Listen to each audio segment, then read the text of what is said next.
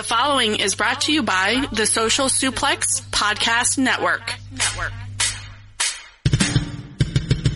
You're listening to the Ricky and Clive Wrestling Show. Listener discretion is advised at all times.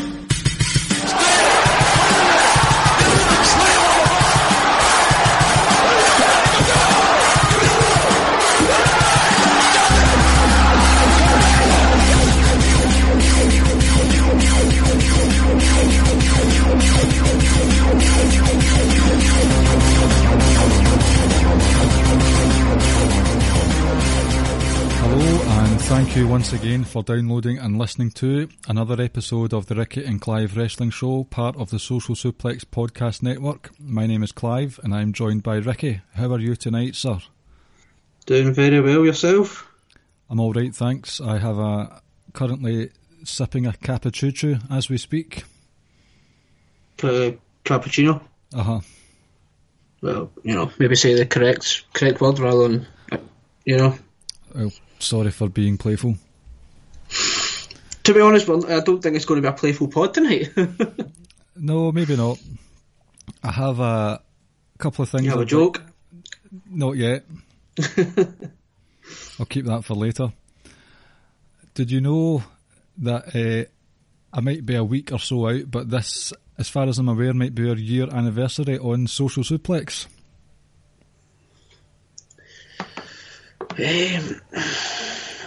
I need to go back and double check, to be honest. Because it was a friend anniversary between myself and Jeremy Donovan from Keeping It Strong Style this week. So that makes it roughly the time right. Just before Survivor Series when AJ Styles defeated Jinder. So if it is, then happy anniversary to us and all our listeners in the Social Suplex world. And then, see, in that time, I've tried very hard to make a conscious effort to put backstage politics aside. Who goes over who? Why does this geek get so much TV time? Is this person a draw? All of it. And I've tried as hard as I can to keep things kayfabe.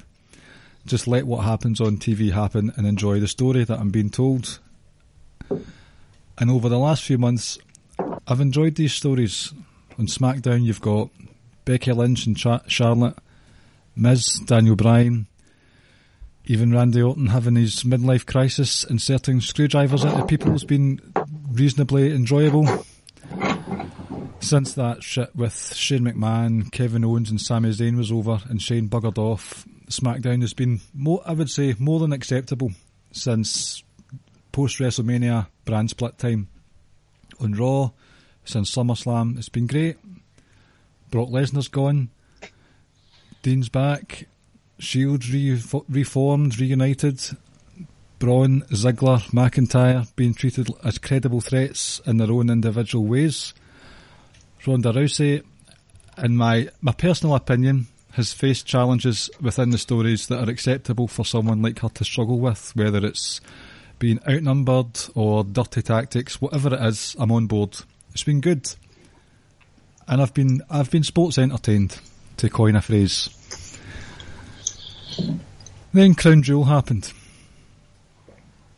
Already a show steeped in controversy for a number of reasons, which we discussed last week. As much as I said, I try my best to apply kayfabe and fiction to the wrestling. In this instance, I cannot and I will not defend this show.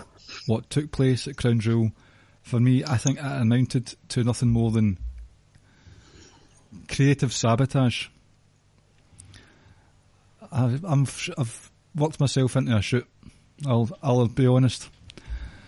I would say Raw's main event scene and its potential to thrive or prosper, I would say it's been flat out sabotaged once again, with Brock Lesnar becoming champion again. Fuck Brock! Braun Strowman's credibility as a monster destroyed, literally squashed, and the trickle-down effect it has, as discussed on this podcast ad freaking nauseum before, is back in full swing, and probably won't be rectified till at the very earliest Royal Rumble, which, spoilers, probably isn't going to happen then either. Next up, you've got the World Cup. Shane comes down to the aid of SmackDown Live. He doesn't want SmackDown to be in the shadow of Raw and his sister Stephanie on Raw. Shane, SmackDown was getting on just fine in your absence. Fine and dandy. So you've come back and the sabotage continues. It's clear to see to a keen eye that this is just another ploy to have Shane, maybe not front and centre, but close to it in this Survivor Series 5v5 match for the third year running. And how did that turn out last year? An awful main event that made the full-time participants look like geeks, all at the expense of this McMahon family or McMahon-Helmsley family melodrama, which, by the way, as far as I remember, that did not have one single payoff whatsoever. That thing with Triple H and Shane and Braun Strowman, no payoffs at all. Raw, SmackDown, part-time talent, they're eating up precious TV time, network time, whatever you want to call it.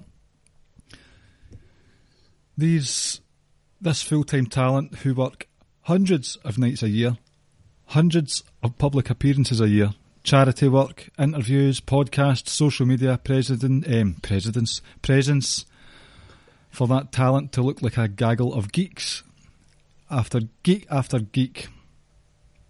I mean, I ask, how long will WWE rely on these part-timers?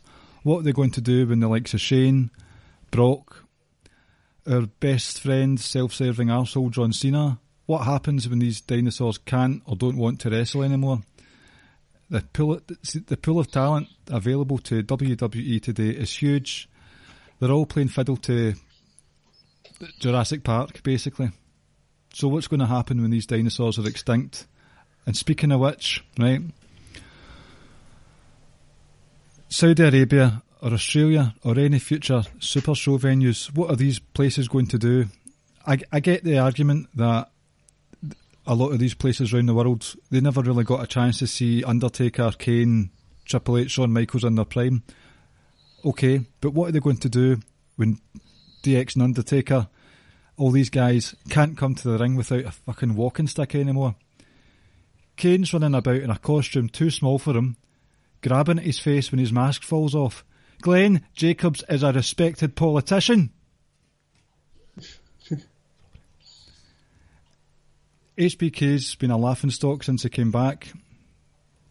Triple H, your fittest guy out the four, is injured, and Undertaker's adding too many years to the back end of his career. It's making his legacy become a bit embarrassing. I'd say I don't care that it's not canon. WWE told us at Mania 28, Hell in a Cell match that they told us that Shawn Michaels had retired. Maybe not that match, but you know what I mean. They told us that The Undertaker had retired a couple of years ago, and they told us it was the end of an era at that Hell in a Cell match. They've lied to us on 3 different occasions for this one storyline. Just pure lies. The main issue from Crown Jewel, there's a common denominator, and it involved part-timers. It's happening again at Survivor Series. Shane McMahon's he is in Team SmackDown for Survivor Series. We've been there, done that. It failed miserably last time. And do you expect me to believe that Daniel Bryan would want a gassed sweataholic on his team? No, I don't think so. You've got AJ Styles, Brock Lesnar, been there, done that. We know the outcome already, so what's the point? Rollins and Nakamura. Nakamura's a geek. I've got no interest in that match whatsoever. So, how am I going to be invested in these stories they're supposed to be telling me when they throw continuity, credibility out the window just to put the stars of years ago front and centre without giving 2 damns about the damage caused to your current roster? What's going to happen with this in 5 years' time? I think this model's doomed to fail, and we're seeing that now. It's not just a Brock Lesnar issue. This is across the board. I know I've come in hot on this, and I have asked listeners to be patient in the past during creative lulls, but that goodwill garnered since SummerSlam for Raw, gone, in a match that lasted, a few minutes? All the decent goodwill that's been accumulated for SmackDown since that horrible year they had last year, that's gone. and Shane's inserted himself where he's not inserted himself. Vince has put Shane into this self-coined land of opportunity. So, I'm a wee bit peeved. Ricky, sorry, how are you doing? You alright? Ladies and gentlemen, my name's Ricky. I'm not sure if you're aware. I'm also on the podcast tonight. Well, quite a few things to talk about there. Where do you want to start? Let's address the Brock issue first. Okay. So, first and foremost, fuck Brock. Second of all, fuck Brock again. And third and final, fuck Brock. We were here 10 weeks ago.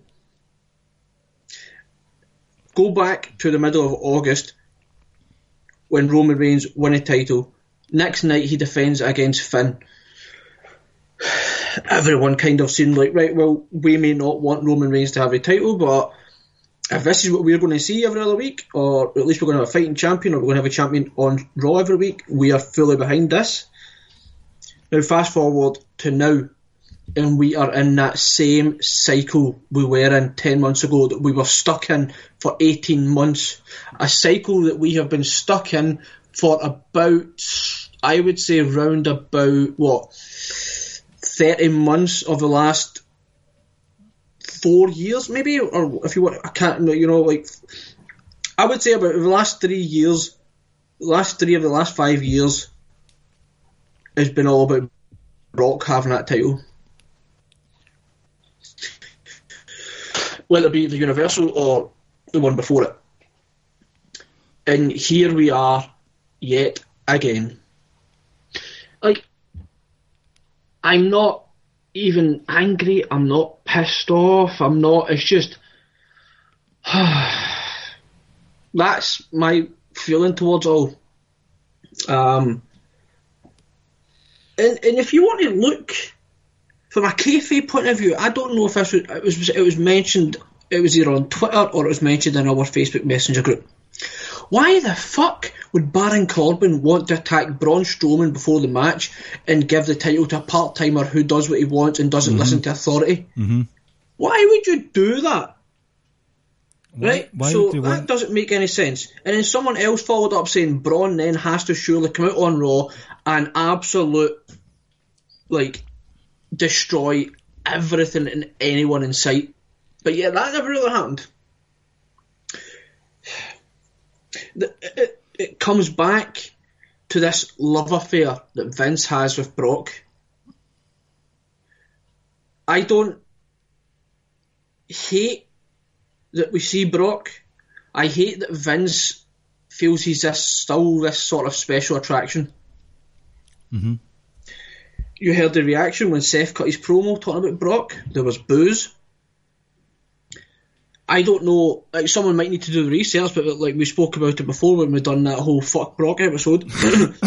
Based on ratings and stuff, what was put out by Dylan James, that Brock never really moved the needle. Maybe he does a little, he probably does. But for me, not enough for you to hold your entire Raw roster hostage.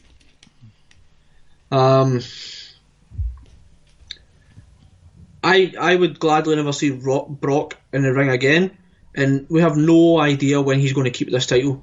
No idea how long he's going to keep it for, because apparently, remember, we all thought he was going to drop at WrestleMania, and then people started saying no, he's going to hold on through to the Greatest Royal Rumble, and then some other people say he's signed on for 1 or 2 matches. Now people are saying the same thing. He'll probably hold on to it until WrestleMania, because he's probably going to fight Daniel Cormier, I think, in February, because the UFC have a date in February available, which means he may not wrestle at the Royal Rumble. And if he does, it's kind of going to be a typical Brock squash match over in the space of a minute or two.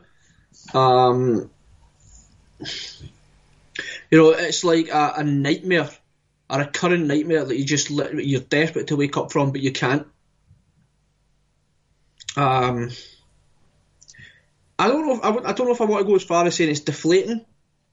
It kind of is, but we are back where we were 10 months ago. Sorry, 10 weeks ago, and where we were, say, about 18 months ago, and where we were about 3 or 4 years ago. It's stagnant. It really is, and it's not Brock's fault. It's Vince. I mean, you were saying there's been a lot of chatter this week because of Drew McIntyre's performance on Monday Night Raw, tapping Kurt Angle out to his own move, which is a kind of... That's one of those ones where you imagine he's been gifted that ankle lock now, and Drew McIntyre's been touted as the next one to beat Brock Lesnar. I hope he's not going to get that ankle lock, because there's nothing wrong with the Claymore, in my opinion. The Claymore is kind of like the RKO in the sense that he can literally just hit it anywhere at any time. That's true. I do like the Claymore kick. It's just, okay, Drew McIntyre is something, he's a chosen one, as we were told 7-8 years ago. But if someone like Braun Strowman can't deal with Brock Lesnar, then what makes me think that Drew McIntyre will be able to? You know, somewhere out there that Vince is probably trying to convince himself that Roman's going to be back in time for WrestleMania. Well, and we need to remember Joe Anoa'i is fighting a legitimate life-threatening disease, a life-threatening illness that his life, and this is, you know, some people say, oh, when they've got the flu or the cold, oh, I feel like I'm going to die. This man, his life is literally hanging in the balance. Yep. So he's not going to come back for a couple of years, minimum. And we move on to who's going to beat Brock and keep the title. But I don't even feel like talking about that, because I feel like we spoke about it so much. And again, I'm going to go back to it. We are back to square one. It is beyond frustrating. And it's like it says, Brock as a businessman or whatever is just unbelievable. And it's all Vince. But my goodness, I can't wait for Cormier to knock Brock the fuck out. Am I right in saying Cormier won at the weekend? Yes. And the thing is, like, I think a lot of people feel Brock's going to overpower him because Brock's like a lot bigger than him and stronger, but he's obviously got the amateur background when it comes to wrestling. But Cormier was an Olympic level wrestler. Cormier is unbelievable, and quite frankly, like, obviously I know you don't know much about MMA, but Daniel Cormier is the second greatest light heavyweight ever, and the only person who's ever beat him at light heavyweight is the greatest light heavyweight ever. In both occasions, John Jones was kind of using stuff, whether, I don't think it was ever PEDs or anything like that, but it was just, you know, there's accusations of him being on stuff, but I think he'd get done for cocaine and weed and stuff, shit like that. But that's how legitimate Cormier is, that he is the second greatest light heavyweight ever, and the only person that did beat him was John Jones, and John Jones is arguably the GOAT. So how does the weight class work in UFC? Because Daniel Cormier, is he still classed as a light heavyweight? He holds both titles. So how? But he's, just to look at him, he's a lot smaller than Brock. Cormier, I don't even think 6 foot. Can they fight in different classes in UFC? They'll fight at a heavyweight. Right. But that's where Cormier currently is a heavyweight champ. So, and Cormier beat Stipe Miocic, what was it, 5-6 months ago, whenever it was. And Miocic had the most defences ever for a heavyweight champion. So Cormier is legit. And like I said, I'll take satisfaction of watching Brock getting, you know, beaten the shit out of, but it's still not going to change the fact that come that fight he's going to hold the title, and come probably WrestleMania he'll still hold the title, and it's just a case of, once again, who's going to beat Brock? Nobody on the roster that I can see. You know what, my honest opinion, who I think it might be, and I mentioned this to you on WhatsApp. Yeah, go ahead, go. I would love it to be Drew. Drew has got the looks, has a wrestling ability, is decent enough on the mic. Drew is an absolute superstar, and that might be because he might be Scottish, but a lot of other people feel the same way. It's going to be John Cena. Oh. When that fucker decides to stop taking money from China, right? It's going to be him. And the only reason I believe that, right, is he's always... So we've got the next match against AJ. I don't... Depending on when the fight is going to be against Cormier, he may or may not even appear at Royal Rumble. And if he does, it'll be, like I say, just a quick squash match. Like, very, very quick. And Cena, when he wins his next title, when he wins it, breaks Ric Flair's record.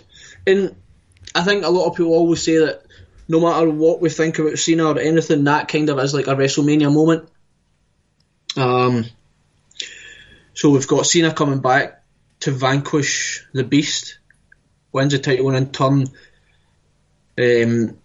breaks Ric Flair's record. And I'm not saying that I'm on board with that. I'm not saying I like that. But if Cena comes back and it's like a full-time capacity just for 3 or 4 months, I think we're all at the point now where we're just kind of couldn't care less who it is as long as it's a full-time wrestler. Yep. Even if Cena's only come back for a few months as full-time and then ultimately drops it again, that's fine. And I know the Outsider's Edge were kind of bigging up Bray Wyatt. I would be on board with that because I'm one of the biggest Bray Wyatt marks you can find. That will never happen. I don't think it will. To be honest, deep down it probably won't be Cena, but I think Cena's a real wild card in it all. I think he may, if his schedule allows it. I don't think his schedule would allow even a month's full-time TV anymore. And the other thing we need to kind of factor in is it needs to be, and it will be, someone legitimate, because at the end of the day, it is only Roman that's beat Brock. Roman and Taker that have beaten Brock in the last like 5 years or whatever it is. Uh-huh. And I think you need to go further back. It would have been, I think the only one was Cena. And I think that's the only 3 that Brock's lost to. Cena, Roman and Taker in his second run. Triple H probably. No, he beat Triple H, remember. Did Cena beat him in his first match back, I'm sure? Yes. So, and then he never lost, basically, until obviously lost the triple threat at WrestleMania, but he wasn't pinned. So, and then the next time it was Taker when he choked him out, and then the next time was Goldberg as well. Sorry, Goldberg. So those 4, and like I said, those 4, Cena, Goldberg, Roman, and Taker are big time guys, and if that's the criteria we're going with, then to me it's probably going to have to. It probably will be Cena. The only other one that would have made sense would have been Lashley because of the whole MMA history, but God knows where Lashley's going at this moment in time. The only thing I can see them doing is throwing a curveball and having someone from SmackDown win the Royal Rumble. Oh, well, I think Daniel Bryan wins it still, and I think Miz wins the title between end of Survivor Series 2 the Royal Rumble, and I still think that's what they're going to go with. Even with Shane O'Mac being thrown in there? I think he'll have something else. I'm hoping they don't go Shane and Daniel Bryan. I'm hoping that's not what last night was. Because obviously Daniel Bryan needs that McMahon family rub, doesn't he? It's not even that. It's just like plans legit could have changed after Daniel Bryan quote unquote refused to go. They might have just been like, well, original plans were for you to win a title, we're not going to do that, we'll put you in a match with Shane, and yeah, that's fair enough. Shane goes over. In a 2-minute squash. Yep, but like I said, it's overwhelming thought is that we are just back to square one again, and things were looking up. And I know some people might point out to the fact that and say that Roman only defined it twice, but then all of a sudden after beating in the Hell in a Cell with Braun, then they entered a feud with the Shield and Strowman, Dolph and Drew, and then kind of the Universal title kind of took a back seat. But I think that was more so because they were trying to build up the Super Showdown, and they kind of had this triple threat earmarked for the Crown Jewel, so I kind of give them a pass for that. But like I say, we were given a small glimpse to what a full-time champ would represent and would mean to the brand and the product in general. but we're now back to this bullshit Brock stuff. I mean, part of me, with the thing with Roman, we would never know what would happen, but part of me thinks that they were just treading water the whole time with this pretty long-winded now Shield, Dogs of War stuff that's been going on, and maybe they were just going to put it on Brock Lesnar all the time. I don't know. I'd like to hope hope that that wasn't the case. You had touched on Baron Corbin earlier. See, for the kayfabe side of things, he seems to be in cahoots with Stephanie McMahon. He's not doing a good job. Why on earth would he want to help an absentee wrestler retain the title and become an absentee champ again? Why would he not want the main title on his show? And the whole thing leading up to SummerSlam was Brock Lesnar saying, "No, I'm not defending the title. I'll do what I want." Kurt Angle ultimately puts an ultimatum out to him, and it's like, he's kayfabe-wise and story-wise, he's already proven to be difficult to work with. So why on earth would Stephanie be happy that Corbin helped him win? And it just comes back to the whole storyline continuity thing. It should have been dealt with better. So a lot of it just doesn't make sense, to be honest. A lot of it doesn't make sense. And we keep touching on it, we keep saying it, but it's all because of Brock Lesnar. All because of Vince McMahon's love affair with Brock Lesnar. And having to placate the global audience who apparently want to see the part-timers all the time. Well, to be honest, I can understand why they would, because the Super Showdown was a kind of, this is for the live audience. Crown Jewel, well, let's be honest about it, Crown Prince Mohammed bin Salman has proven, do not fuck with him. So whatever he wants, Vince is going to do. And if that's what they want, that's what they want. It's a show kind of aimed for other people. So some of the matches, I don't need to see it. I don't mind if they have a segment here and there on Raw. But at the end of the day, I would rather that segment went to maybe building up other people, giving more time to other people. But saying that though, I can put up with this if it just happens a couple of times a year, and it will happen just a few times a year. I think more so maybe for the Saudi shows. And at the end of the day, I think we've all kind of accepted we're always going to get that one kind of celebrity part-time sort of legendary match at WrestleMania, and I think we've all kind of accepted that. But yeah, I don't need to see any of those four wrestle again. I think my point still stands that, okay, they're getting a chance to see these guys one last time, but nothing about the rest of the show would make you think, right, I want to see the quote-unquote undercard next time, because these guys will not be able to go 5 years from now. I mean, Triple H, the fittest out of the lot of them, walked away with a pectoral tear. So that scuppered the plans that they might have had for Triple H and Batista, which were hinted at. No, I was looking forward to that. I was kind of disappointed. And you know, Triple H is one fucking tough bastard, you know. Blows out a quad, finishes a match. Pec muscle, finishes a match.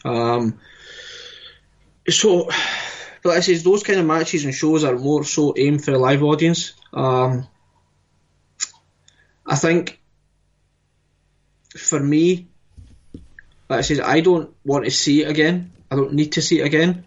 And while we're talking about the legends, shout out to our good friend Rance Morris, who had a column out with a Chair Shot Radio, talking about how he would have like a legend circuit, and another shout out to Rob Ropey on Twitter, a loyal listener, and it was his kind of idea, and Rance kind of ran with it a little bit. Stole it?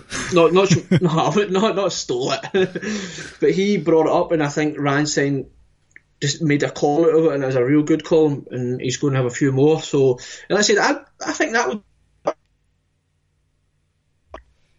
if you kind of have like a show on a network and just had their own separate thing. let's say, but just in terms of seeing The Undertaker and Kane and Shawn Michaels, etc., like, I don't need to see that kind of stuff. And Shawn Michaels, I don't know if you even saw it, like, after the match is over, Shawn Michaels and Triple H are sitting at the turnbuckle, and you can clearly see Shawn Michaels saying to Triple H, "We're too old for this." He says it to him, and it's clear as day what he says. Mm-hmm. And, I mean, that's what it tells you. They themselves believe that, but, you know, like, at the end of the day, no one forced you to come back. That's true. It's not canon, okay? They've not bled into the rest of the roster, but these guys took up an awful lot of TV time, and that could have been TV time that could have, as you said, went towards building other people up. Rich has got the infamous segment on his podcast, Sidelined segment, where it comes to pay-per-view season and then names off all the people that are sidelined, not seen at that pay-per-view. I'll be honest, I hate hearing that because I don't want to hear all those names being sidelined, and it wouldn't be the case if they didn't rely so heavily on part-timers all the time. And I'm sorry, but I'm going to come in hot on Rey Mysterio here. Why was he brought back? Why was he needed to be brought back? Really? Because he can still go. So can Almas, and Almas didn't get a chance to be in the Survivor Series 5v5. There's no intent to build up the current stars. Some of them, yes. A lot of them, no. Rey Mysterio didn't need that 5v5. Almas, in terms of his impetus on the show, he could have done with that and made a name for himself, which, like so many others have in this traditional stipulation match. Yeah, no, I agree. Like, especially when it comes to something like Almas. Yeah, I don't mind Rey so much because my thing is that as long as you can go and as long as you're full, I can make do if you've kind of been part time. As long as you can kind of go, as long as you can go, I'm quite happy to watch. Not obviously at the expense of other guys or like people like Almas, but like for me, I don't have that big of an issue with Rey Mysterio because, like I said, he can still go. But like, I do agree, like that spot could have benefited Almas a lot, and I kind of hope they eventually kind of realise what they've got in him. Exactly. Where do you think the WWE main roster product, what will it be like in 5 years' time? Because they can't keep relying on these. Like, I'm not saying I think they should not. I'm saying physically they won't be able to rely on Undertaker, Michaels, Triple H, Shane.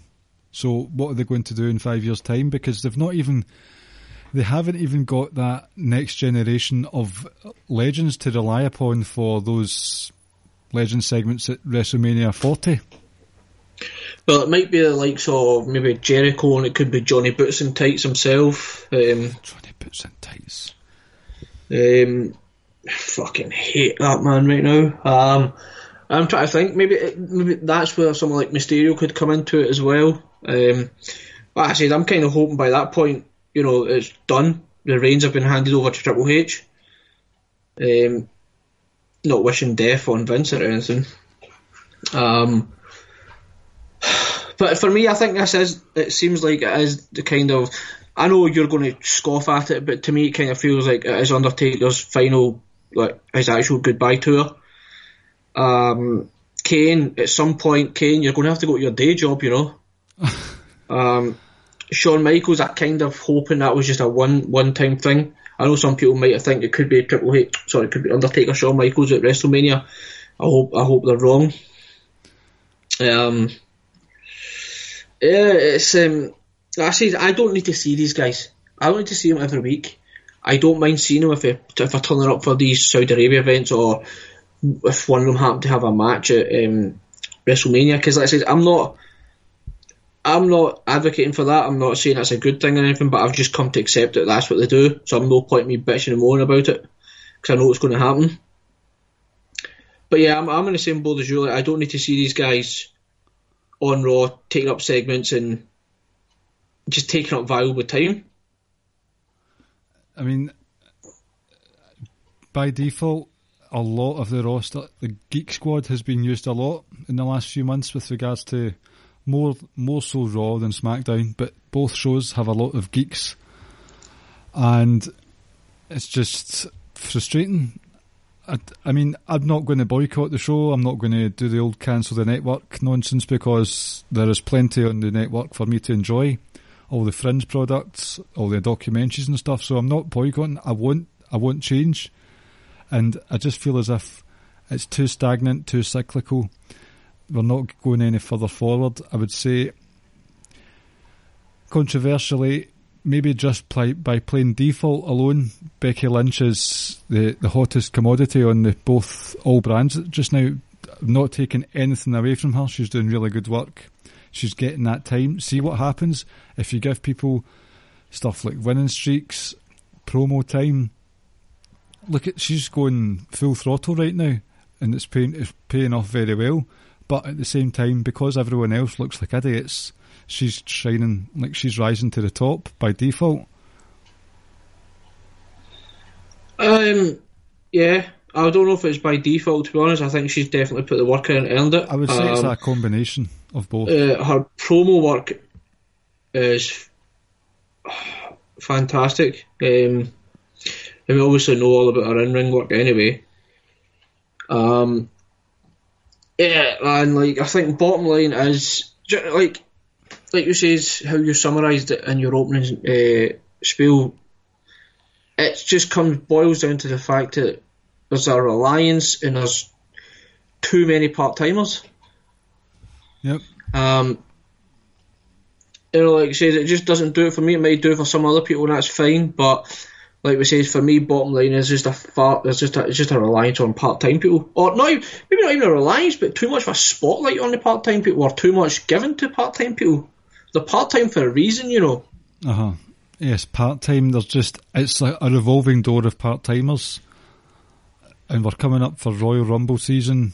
So no doubt you'll see the likes of DDP coming in at number 12 or something stupid like that. See, I also don't mind kind of like one legend appearing. I don't want to see too many, if I'm honest. Mm-hmm. And while we're touching on people appearing and whatnot, and then in about 5 months' time, we're going to get the usual influx of NXT people coming up. And it's like, your roster is already bloated, and you're not even doing things with so many good people. So Caleb had asked in the Social Suplex sort of messenger group, if you had to choose only one 205 Live superstar to go up to the main roster, who would it be? And I flat out said nobody, because at the moment I get to see the likes of Mustafa Ali every 2 or 3 weeks have a 15 to 20 minute top quality match of the week contender. He has got good character development. I know that 205 Live is a microcosm thing. It's not the glitz and glamour of Raw, SmackDown, WrestleMania, but he's still one of the main guys on a show that I watch. If he went up to Raw, SmackDown, he will never be seen. He will not get that time to do the promos that he does, the homemade fire promos. He won't get that 15 to 20 minutes to have really good sort of personal grudge matches with the likes of Itami, Murphy, Gulak. It just won't happen. I would say SmackDown, but Almas has been there for a while and nothing's happened. The only reason Sanity appeared again was for Nikki Cross to come up and challenge Becky Lynch. That's probably not going to be a permanent thing, because it was in the UK. Maybe Nikki Cross flew down from Glasgow. Bear in mind, they also done this. Remember, they done this last year anyway with Pete Dunne. Yes. So I don't think that's a full-time thing at the moment. Definitely. I would say it's just let's cash in on the Nikki Cross popularity. That's all that is, I would say. Yep, and the fact that, like I say, it's down in Manchester, she's British, so it makes sense. You get that little pop, you get her a little bit more exposure, have a good match. But just to answer that question, if we're talking about to come up and for them to be treated like a star or are we just talking about trying to bring someone up? If we're talking about bringing someone up to treat them like a star and give them a right proper push and elevate them, it's obviously Mustafa Ali, because I've said before, the conversation should be happening, and it is happening, that he's one of the very, very top guys in that company in terms of wrestling. Like, he's every bit as good as anybody in that company, and what he does on Twitter and what he does with the community, just how nice of a person he comes across, that's the kind of guy who should be the face of your company, and he kind of has that potential if you really wanted to put him that way. I don't think it'd be difficult for people to get behind him and like him as a person. But yeah, you wouldn't really trust anyone right now, and to be honest, no one should be coming up or anything like that at the moment anyway. There's no need for it. No. You don't throw more tools, you don't throw more... I'm trying to think of an analogy, but it's rubbish. If you're wanting to fix something that's broke, you don't just throw more screws at it and more rubber bands. You need to fix what's there first. NXT is doing well just now. They've even got their own problem of folk being sidelined. Look at EC3. Has he got a match at War Games? Not as yet, I don't think. He's very much the mid-card of NXT. Keith Lee's still... It's only been a couple of months, I suppose, for Keith Lee, but already it seems like there are a few people on NXT who aren't getting that massive rub that the likes of Adam Cole, Ricochet got. So even there's a bottleneck approach happening. But at the same time, like that kind of goes against my argument of, right, let's send people up to the main roster. But they won't. Their value, their stock, it'll just fall. And because it will fall, people will be more annoyed with WWE, and this anti-WWE stance will just grow and grow and grow. You have rumours, kind of, the fire is stoked by these guys themselves. Omega, Cody Rhodes, Hangman Page, the Young Bucks, that they might be coming to WWE in 2019. One, I'm still not sure that will happen. Two, you know what's going to happen if they come up or come over to WWE. They won't get booked the way people want them to be booked. They won't have their hour-long 64-star matches, and immediately more fuck you WWE stuff will be said, because they're not fixing what's there. There are folk languishing, not getting a chance to fix what they've got there. And your Omega, like, Vince McMahon will look at the Young Bucks and say, right, okay, you can be the comedy act. You can be the 205 tag team champs. No, I think in that regards, like, if a talent of Kenny Omega becomes available, it doesn't, in my opinion, it doesn't really matter what you've got on your roster. You kind of need to go out and get him, and then worry about it later on, what to do, etc., with him and everyone else. Don't know what's going to happen with the Elite. I don't think all of them will come, to be perfectly honest with you. I always thought it would just been the Bucks and Omega. I don't think, I wasn't ever convinced Cody would be there, or Paige, or anyone else, Scurll. So yeah, we'll just kind of wait and see what happens there. But yeah, I know you mentioned Shane winning the World Cup.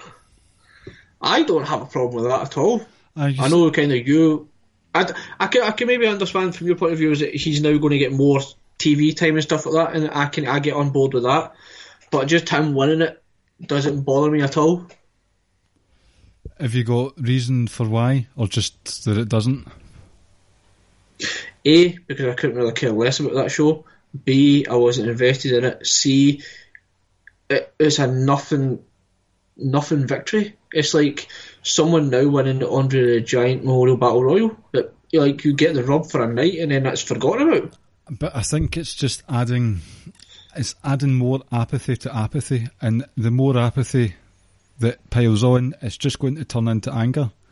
But nobody themselves believe that Shane's the best in the world. Oh, I know that. Nobody of them, like, So I'm not worked up about it, because like I says, I couldn't care less in the first place about the actual tournament thing. It's just the fact that he's there at all. Yeah, but I think, and again, it was mentioned in our messenger group, like, this is now going to be 3 years in a row for Shane's at Survivor Series, and he's probably going to go and have that one match at WrestleMania where he does something stupid. Like, it's gotten to the point now where we kind of just need to accept that that's what they're going to do. We don't need to be happy about it, but that's just what they're going to do. I know, but see, think about, like, there seems to be this trio going on between Miz, Daniel Bryan and Shane McMahon. They're going to play off each other. They will all butt heads. Look at what happened with Shane McMahon, Sami Zayn and Kevin Owens last year. Sami Zayn and Kevin Owens, kayfabe and behind the scenes. No, it's not fair to say behind the scenes, because obviously they were thought of highly enough by Vince. But at the end of the day, they became laughingstocks. But that ultimately turned into Daniel Bryan's return. And the moment Daniel Bryan came into that match, it doesn't matter if it was Kevin Owens, it doesn't matter if it was Sami Zayn. Hell, it wouldn't even fucking matter if it was like AJ Styles or whoever it was. Doesn't matter. That match was all about Daniel Bryan, and kind of, I think everybody gets that. But that was like it was more than 4 months, that storyline between Shane and Kevin Owens, and then it just turned into Daniel Bryan return. Yeah, because the Daniel Bryan return kind of, it like, we just had to sort of cross paths that kind of somewhat made a little sense just to throw him in there. But I don't want to see Shane. I've just kind of come now to the point where I just kind of accept it, and just see what kind of stupid, crazy shit he's about to do, and not necessarily enjoy it, but like I say, I've accepted it, and I don't see why I'm now going to get worked up about something that I know that they're always going to do, or, well, they have a track record of doing. I see your point, and I shouldn't be worked up about it, but it's not so much why he's there, it's the taking the spotlight away from someone else. Yeah, like I say, I get that, and once again, it just kind of comes back to part-time guys. And I know Shane's kind of like a full-time, on-screen kind of character, but he's a part-time wrestler who happens to wrestle a couple of matches a year. Maybe less than that now. Yep. I mean, I will say this though, Shane looked fucking jacked. He looked huge. I wonder if he's been tested. Oh no, he doesn't, because he's part-time. So basically this legacy programme that'll have all the legends doing their own brand that'll just be walking about jacked up to the gills. That's it. That's why like when Brock got popped for PEDs last year or the year before, whenever it was, like John Jones been popped for it as well, and like they were on a collision course to fight. But I'd fucking let the two of them just jag up and just throw them in a cage and just let these two PED abusers just beat the living shit with each other. That's what the Rance's Legend circuit could turn into. Just a roid fest. Yep. A battle royale. That wasn't the joke, by the way. That was a terrible joke. Are you alright there? You got a bit animated? Well, I explained to you that I've got the Man United game on at the same time, and my God, we are fucking awful. I'm very... But we're actually... Sorry, cut that out. Oh, did we just get a live goal there? We're so bad, we actually fucking need to go... Just stop recording so I can actually celebrate properly. I'm just going to keep this going so the listeners can hear your conniptions. Fucking yes. So, see, while you celebrate, have a good think about, seriously, would you want anyone from NXT to come up? Is it just a flat no? What, right this very second? Royal Rumble season. Like, permanently or just to participate in the Royal Rumble? Permanently. Like, we're coming up, right, let's say, would you call anyone up from NXT at the typical call-up seasons?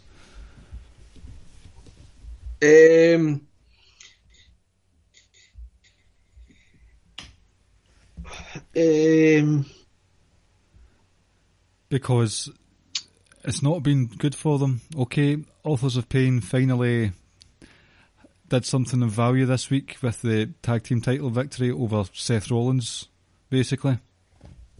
Yeah, but and that was a long sort of time coming. But like I said, we've long said Authors of Pain were at that kind of awkward moment where they had nothing else to achieve in NXT, but they were still a bit too green to come up. But yeah, we're about to see we're going to see a real dominant tag team on Raw now. And that match against the Bar at Survivor Series, that's going to be hard hitting stuff. It will be. I will say there are some matches where I am looking forward to them. You've got Ronda and Becky, obviously, and the tag teams match. I'm looking forward to them all. I mean, I know everyone's kind of blew up the whole Brock and AJ match from last year. It was a good match. Like, it wasn't spectacular. It wasn't this clinic or whatever. It was just a good match. It was a good match. I think we kind of blew it out of proportion a little bit just because it was a lot better than what we were used to seeing from Brock. That's true. That doesn't necessarily mean it was this great match, but I thought it was just a good, solid match, to be honest. I thought it was fine. Becky Ronda, cannot wait. Seth and Nakamura, cannot wait. The two tag team match, cannot wait. Do you know, see the 2016 5 tag versus 5 tag? That was good. I really liked that. Because that was the whole thing with the Usos had just turned on American Alpha, but they played fair that night. Yep. So New Day and Usos are interacting once again. I'm actually quite excited about the tag team one because for at least a short spell there will be proper focus on 10 tag teams in total, so that's good to see. And sorry, to go back to what you were saying about NXT to bring people up, I think they'll probably bring Shayna up. And I think bringing Shayna up will be fine. That would be a good move. Because what you imagine if Charlotte does go on to challenge Ronda, maybe they'll put Charlotte over onto Raw, so then we'll need someone else to come on to SmackDown. Shayna would make sense. Shayna's ready. In terms of other people, I could maybe see them eventually bringing EC3 up. Whether we do it right now, I don't know. But no, I wouldn't be in a rush to bring anyone up. We've so long said, stop bringing people up just for the sake of bringing people up or just for a cheap pop. Like, please have something in store for them. Like, I'm not saying when you brought Almas up, you had to put him in a title match straight away. That doesn't make sense because, like I says, whether we like it or not, a lot of people don't know who he is. So you build him up, but slowly over time, and did it win? Live updates of the Man United game here. What's going on? Did it win? Do you want me to take over for a bit? Yes! A wee Ric Flair woo pop there from you. Fuck Ric Flair. I hate that man. Who scored? I can't see it properly. Pogba. I think it was. It was a bit of a mess. Anyway, sorry. Continue. Well, Jesus, that's not a good look for our podcast here. Oh, it's all right. They'll enjoy the elation that you're going through at the moment. A wee different sort of take. You've got Nikki Cross. She's just had a wee mini debut on SmackDown. And Maverick from Right Side of the Pond brought up a good point from a tweet that I posted at the weekend. Basically what's happened is there's another couple of episodes of NXT UK on tonight, so again we're not able to give it a fully up-to-date coverage, but the last couple of weeks we have seen the formation, for want of a better word, of a full Scottish heel stable with the Coffey brothers, Mark and Joe and Wolfgang. they've sort of dominated and beat up the likes of Flash Morgan Webster, Mark Edwards, Zach, what's that guy's name from New Zealand? We follow him on Twitter as well. I was going to say Zack Sabre for a second there. I can't remember his name now. He was there a couple of weeks ago. Yeah, so it looks like we've got a Scottish heel stable. It's still to be determined whether they will play on the fact that they are all Scots from Glasgow. Yep. Why did I say that? And also, like that? it's still to be determined whether Nicola Sturgeon's going to be their heel manager. Oh, that gif was perfect, wasn't it? Oh, it was excellent, that interaction. Oh, it was excellent. So, Nikki Cross could come over if it is going to be all about the saltire and stuff like that. Could we see... Or Piper Niven could come over. It's not happening. It needs to. Could we see Nikki Cross on NXT UK in the near future? Would you like to see that? I mean, I wouldn't mind if she does it now and then. I wouldn't really have an issue with it, to be honest. Mm-hmm. I think it's one of those ones again where they're just cashing in on her popularity. Not that that's a bad thing. Mm-hmm.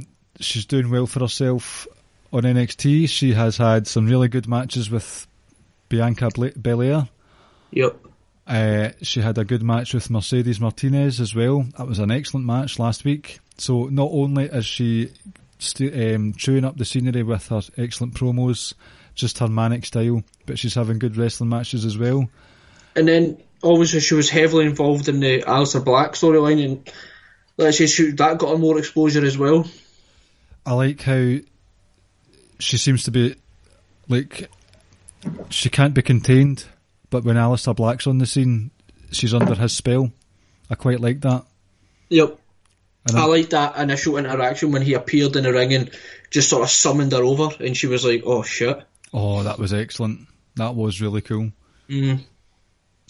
It kind of, I know it's not similar, but do you remember when Bray was with his match at Undertaker and he got into his little crab position and crawled over to Taker, and Taker sat up and looked at Bray, and Bray kind of like had this look in his face as like, oh dear God, sort of thing, and it kind of brought back memories kind of like that, where Bray himself was a bit of a loose cannon, but then come up against a higher power, so to speak, and he was kind of shook. Mm-hmm.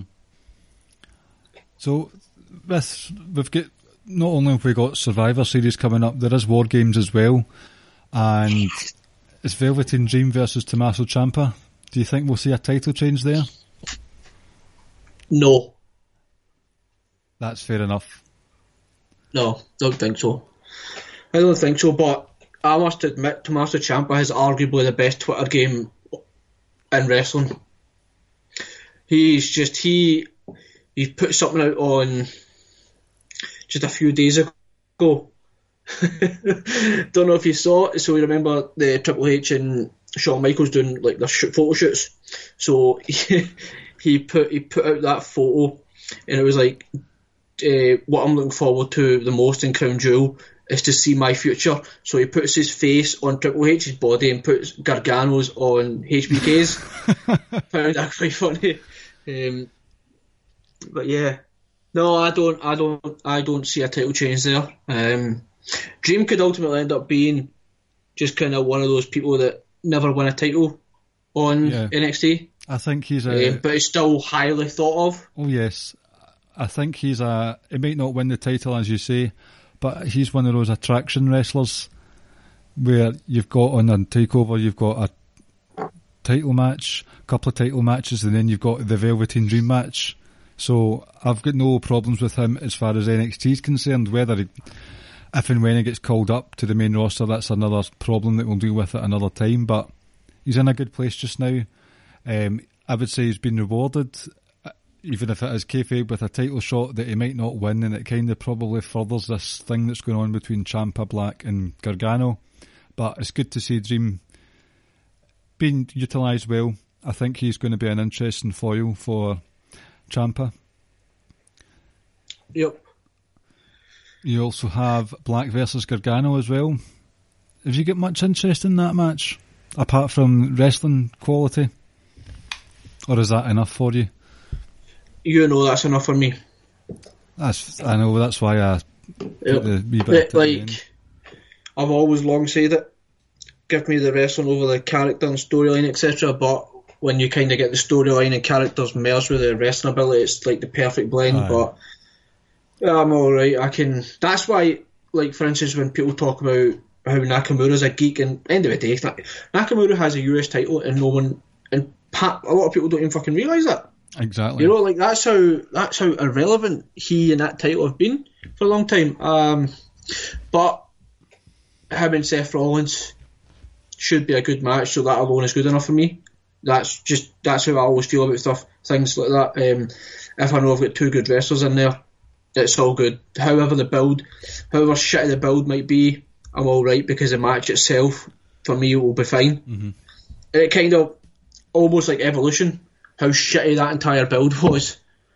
Lack of build, and yet look what happened. It was just all about the wrestling, how great the wrestling was. Uh-huh. So yeah, I think I'm still looking forward to it, because I expect it to be a good match. Aye.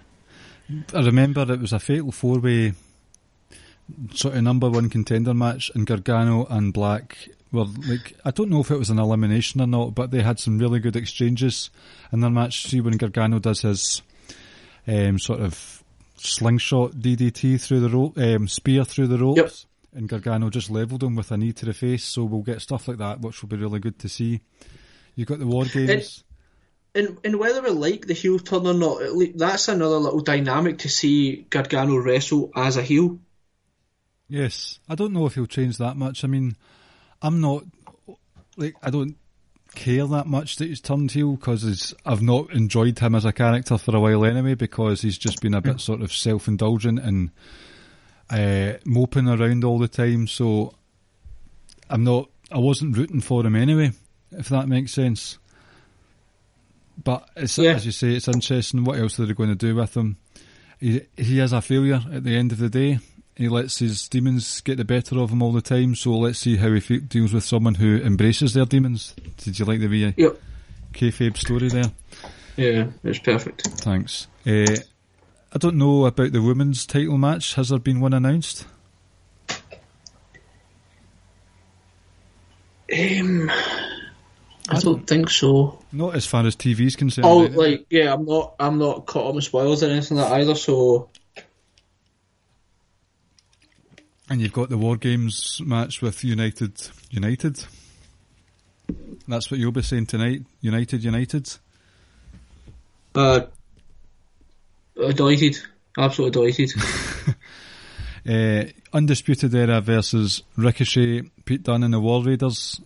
That should be a good fun match, because basically, as 2018 has played out and nearly come to an end, almost every single excellent match that has been on either NXT takeovers or on TV, it's involved Pete Dunne and Ricochet and Undisputed Era.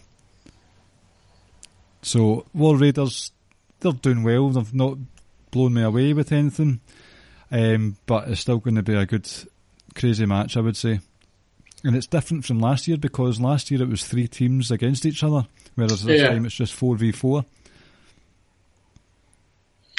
Yeah, it was 3 teams against 3. It was 3 teams of 3, wasn't it, last year? Mm-hmm. So there's only 2. There's tonight's NXT and next week's, and then that's it, I think. Am I right in saying that? Say that again, sorry? Am I right in saying that there are only 2 more episodes of NXT before War Games? Well, it's what, 10 days away? Aye, that must be the case then. Survivor So it's a Series. week. It's a week this Saturday. So because it is. Survivor Series is on the 18th. So yep. We'll probably be able to touch on it a bit more. Maybe Next not week. next week, because we'll have missed the final, the go home NXT. But we'll definitely touch a bit more on the takeover and Survivor Series as well. But some of us have been a bit more animated than others tonight for bad reasons, some of us for good reasons, with their local soccer team doing well. It's not exactly your local team, but your favourites. No, it's not my local. It's not my local at all. But I have been a Man United fan since I was 5 years old. So There you go. Will we do a wee quiz then? End the show on a high note, a happy note. yep. Okay.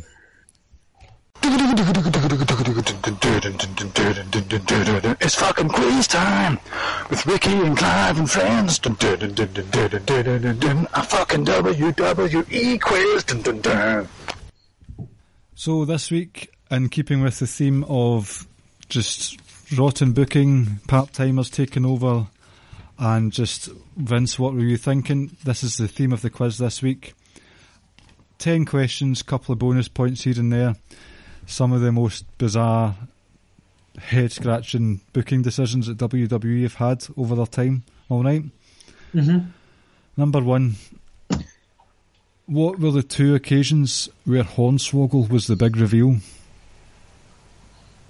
The 2. Mm-hmm. Well, he was Stingy's son. Vince's son. Yep. What was the other one? Was it before or after that review? It was after. After?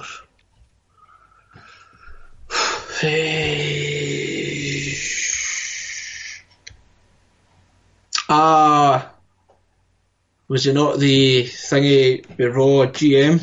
Correct, he was the anonymous GM. Anonymous one, yep. Number 2, what pay-per-view did Steve Austin finally get his hands on Rikishi in an official match after it was revealed that it was Rikishi that knocked down Steve Austin? What was the name of the pay-per-view? Oh, I did it for you, Austin. I kind of want to say Judgment Day, but it was like it was a no DQ match anyway. But I genuinely,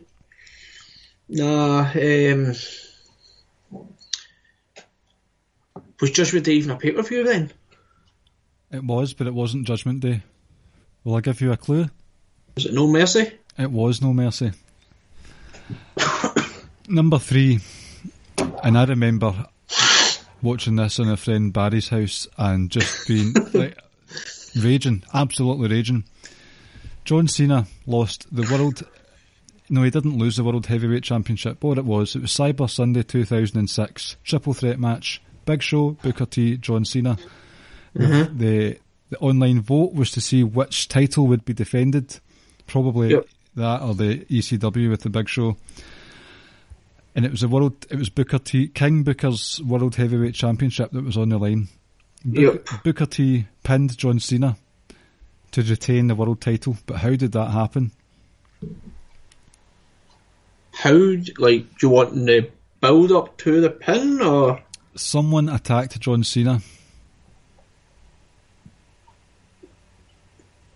I don't know if I remember this. Oh, I do. Britney's man. Her ex. That fucking idiot. Kevin Federline or whatever. Can you believe that? K-Fed. Fucking hell. A scrawny child in comparison to the Johnny Boots and Tights prototype, hit him with a shit belt shot, and that cost him the match. That's dreadful. Yep. What other pay-per-view? This is number 4. You've got 3 right so far. You're doing excellently well. Number 4. What other pay-per-view? Who knew my forte was shit booking, and I actually enjoyed shit booking? What other pay-per-view was John Cena a victim of, interference from a physically inferior, embarrassing celebrity storyline stuff? This time losing the US title. What's his name? I was going to say Jon Snow. Do you mean the guy from Game of Thrones or the Channel 4 news presenter? It was at SummerSlam, like you say, SummerSlam, wasn't it? Or whatever it was. What's his fucking name? That's alright, I was wanting the name of the pay-per-view, so you got it correct. Oh, is it? But what's the guy's name? It was John something, wasn't it? Jon Stewart. Yes. Awful. That was just so random. I know. Number 5. Over the Limit 2012. Name the main event. Say that again? Sorry. Over the Limit 2012, name the main event.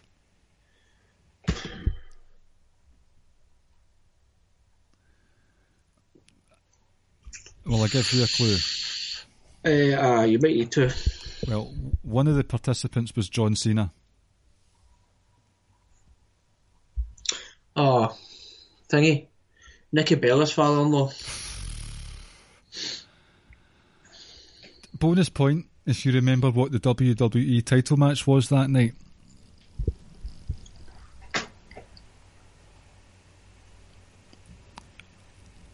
And will I give you... Think back. No, just think back to 2012. I can't remember when Over the Limit was, but I'm thinking it was a springtime affair. The idea, to be honest. Was it a singles or was it a multi-man? It was a singles match. Was it one title or two titles at this point? Was it just the one title? I think it was two because... it was two. Oh, right, okay. So that's the one Punk held then? Mm-hmm. Oh, Daniel Bryan. Correct. So you've got Daniel Bryan and CM Punk, two of the greatest that have ever laced up a pair of boots, playing second fiddle to John Cena and one of the Legion of Doom. Say that out loud. Can you Adam and Eve that? 5 out of 5, 6 out of 6 points so far. Number 6. Who did Miz face for the WWE title at Elimination Chamber 2011?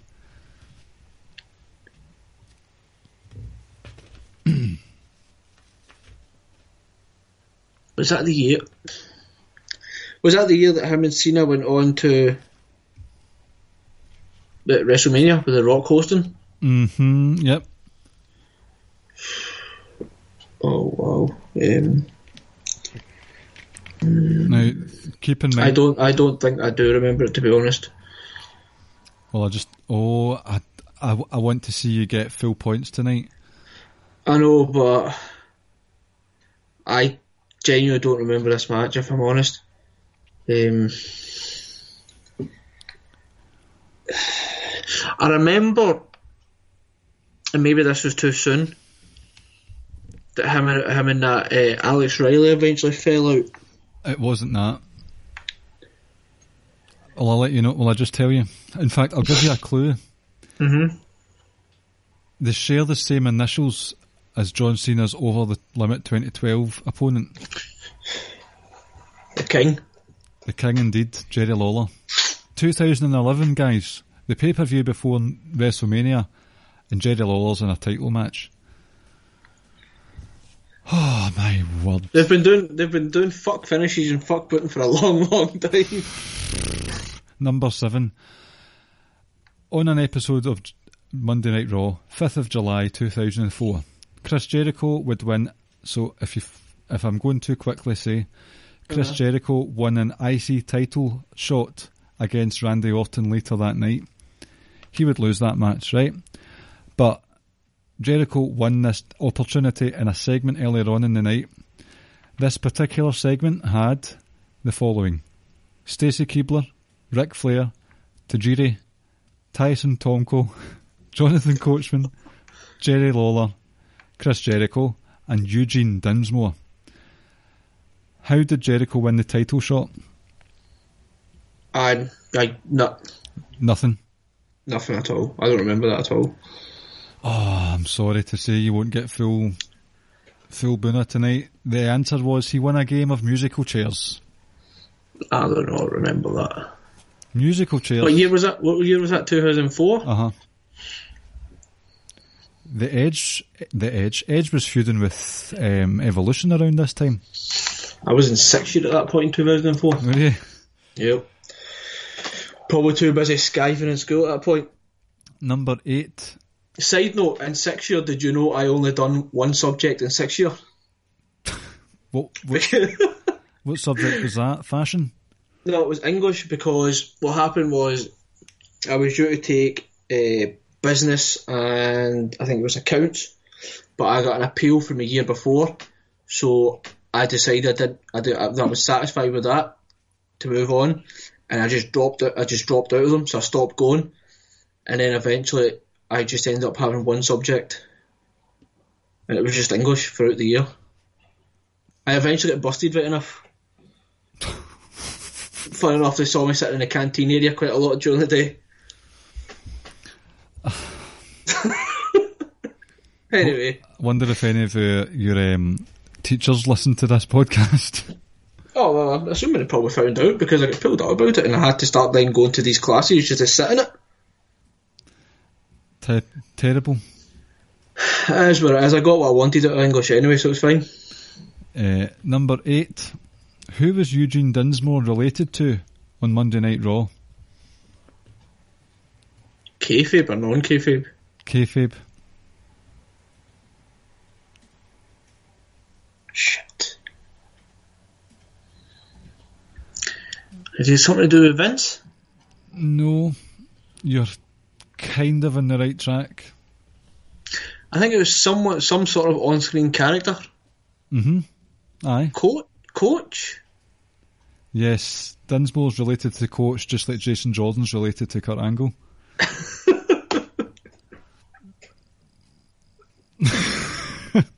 No, because I remember a lot of interaction. I don't know. Okay. It was Eric Bischoff. He was Eric Bischoff's so it was. special needs nephew. Yes. Oh my god. I fell away at the end here. Number 9. How did Dean Ambrose lose his TLC match against Bray Wyatt?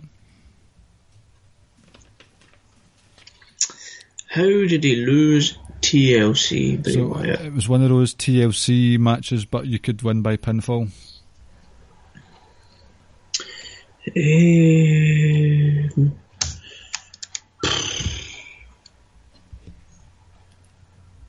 What year was this? 2014.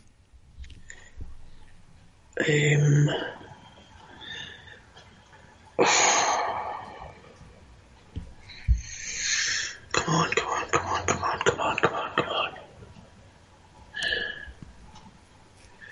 I would... Right, I will hazard a guess. Go for it. Did Bray not pour, or was it the fire extinguisher or something into Ambrose? No. It was... Dean Ambrose was about to hit Bray Wyatt with a TV. Oh, fuck, so it was. A TV monitor, and the wire exploded. Oh, that's what it was. I was kind of on the right track. That's Keenan and Kel stuff. That booking, awful. Oh no. Keenan and Kel was so good, but... It was. They were really good. Number 10, the last one. It's a shame you've lost the last 3 there. But number 10, who replaced Great Khali to take on The Undertaker in the first ever Punjabi prison match? Because it was a Great Khali's match, but he came down with a staph infection when he was doing, I don't know, tribute to the troops or something along those lines. I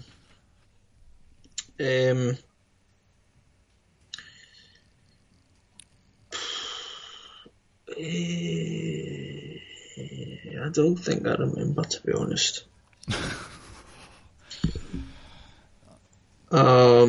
Should I just hazard a guess? Mm-hmm.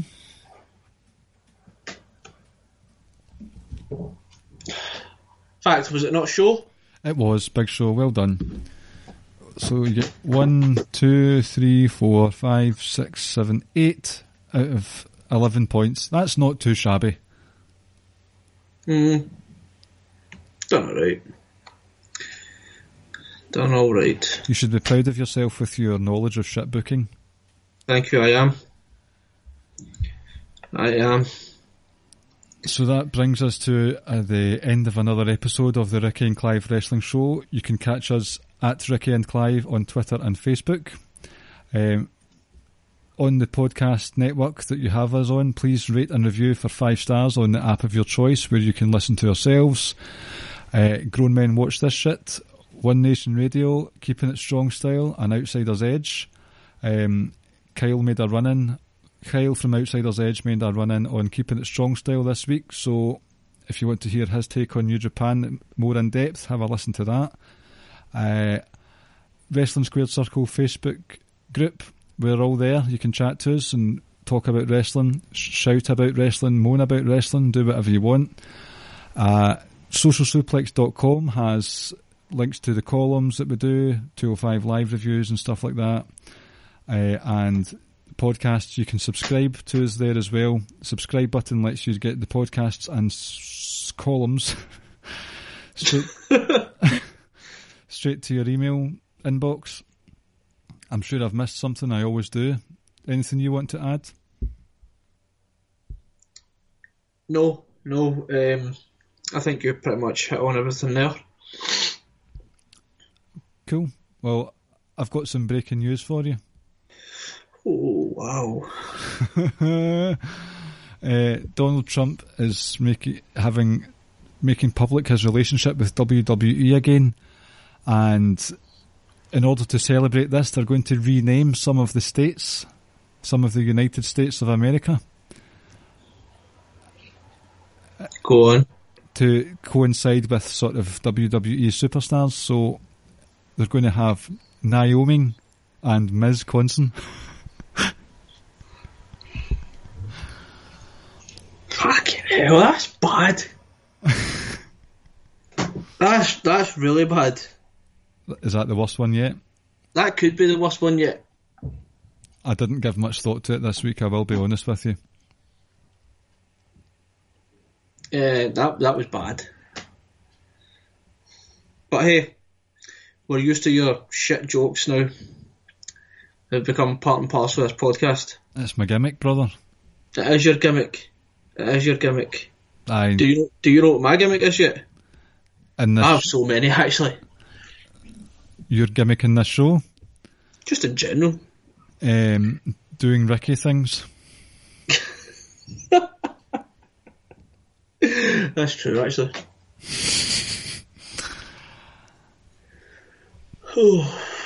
Right. We'll try and be a bit more upbeat next week, folks. Upbeat's I think we will be, because the card itself is looking a little better, and War Games is there, and so. And we'll be coming up to the festive season anyway, so even if things start to go a bit shit with regards to WWE, we have some special editions planned soon. As far as I'm aware, we're not that far away from I know we've been on the Social Suplex network for a year now. We're coming up to our 100th episode. Did you know that? You did know that, didn't you? Yes. It's quite a milestone for us, so over Christmas... Considering what our first episode was like, so... Considering the episodes that we did on the train home from work back in the day... They were some of the best things you ever hear. They were good stuff. They weren't. No, they were terrible. They were. Like, you would hear the woman on the train, on the speaker, telling you what station you were approaching and stuff in the background. And our outro music was the theme tune from the Casualty? BBC drama Casualty. There was a reason behind that, but it was just so stupid. What was the reason? Remember it was... we were always on the train going to the destination it was going to, and we always went... don't know why. You know how on a train, but this train is for Glasgow, your next stop is Charing Cross. So we added on to that for some random reason where this train will disintegrate. Oh, because they say, well, this train will terminate. Yes. And then because of that, we played the Casualty theme to make it look like the train did actually disintegrate. Oh, creative geniuses here. And Jeremy Donovan gave us a bigger platform. Oh, I love that, man. Thank you, Jeremy. Yes, thank you. And here's to hopefully many more years of giving you rubbish jokes and stories about our youth and dogging school and stuff like that. Right. I mean, I didn't dog school. I was in school. I just didn't go to classes. I didn't need to go to these classes. You just sat in the canteen while you were in school. Well, do you want to know what my Friday day consisted of? Mm-hmm. It was first two periods I had free. Period 3, again, I should have been in like accounts or business, but because I didn't go.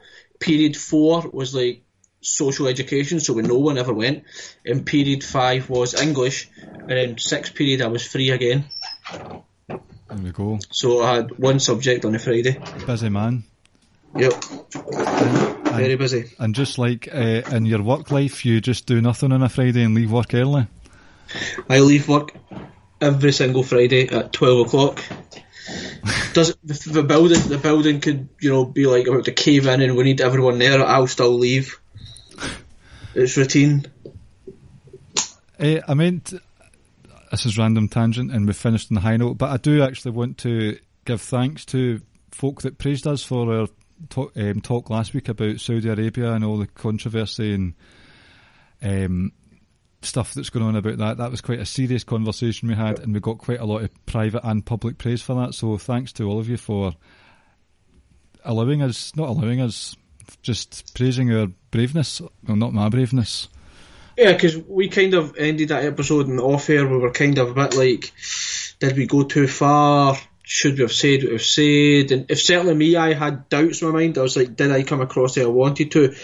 But like it says, guys like Rob, guys like Dan, like Rance, Kyle, Josh, Rich, Josh had some real nice things to say as well. So yeah, it felt nice that people saw the way we were coming from and appreciated what we were saying. Mm-hmm. But on that note, we'll end on a positive note now. Yep. Right, folks, take care. Right. Speak to you next week. Night. Right, bye-bye.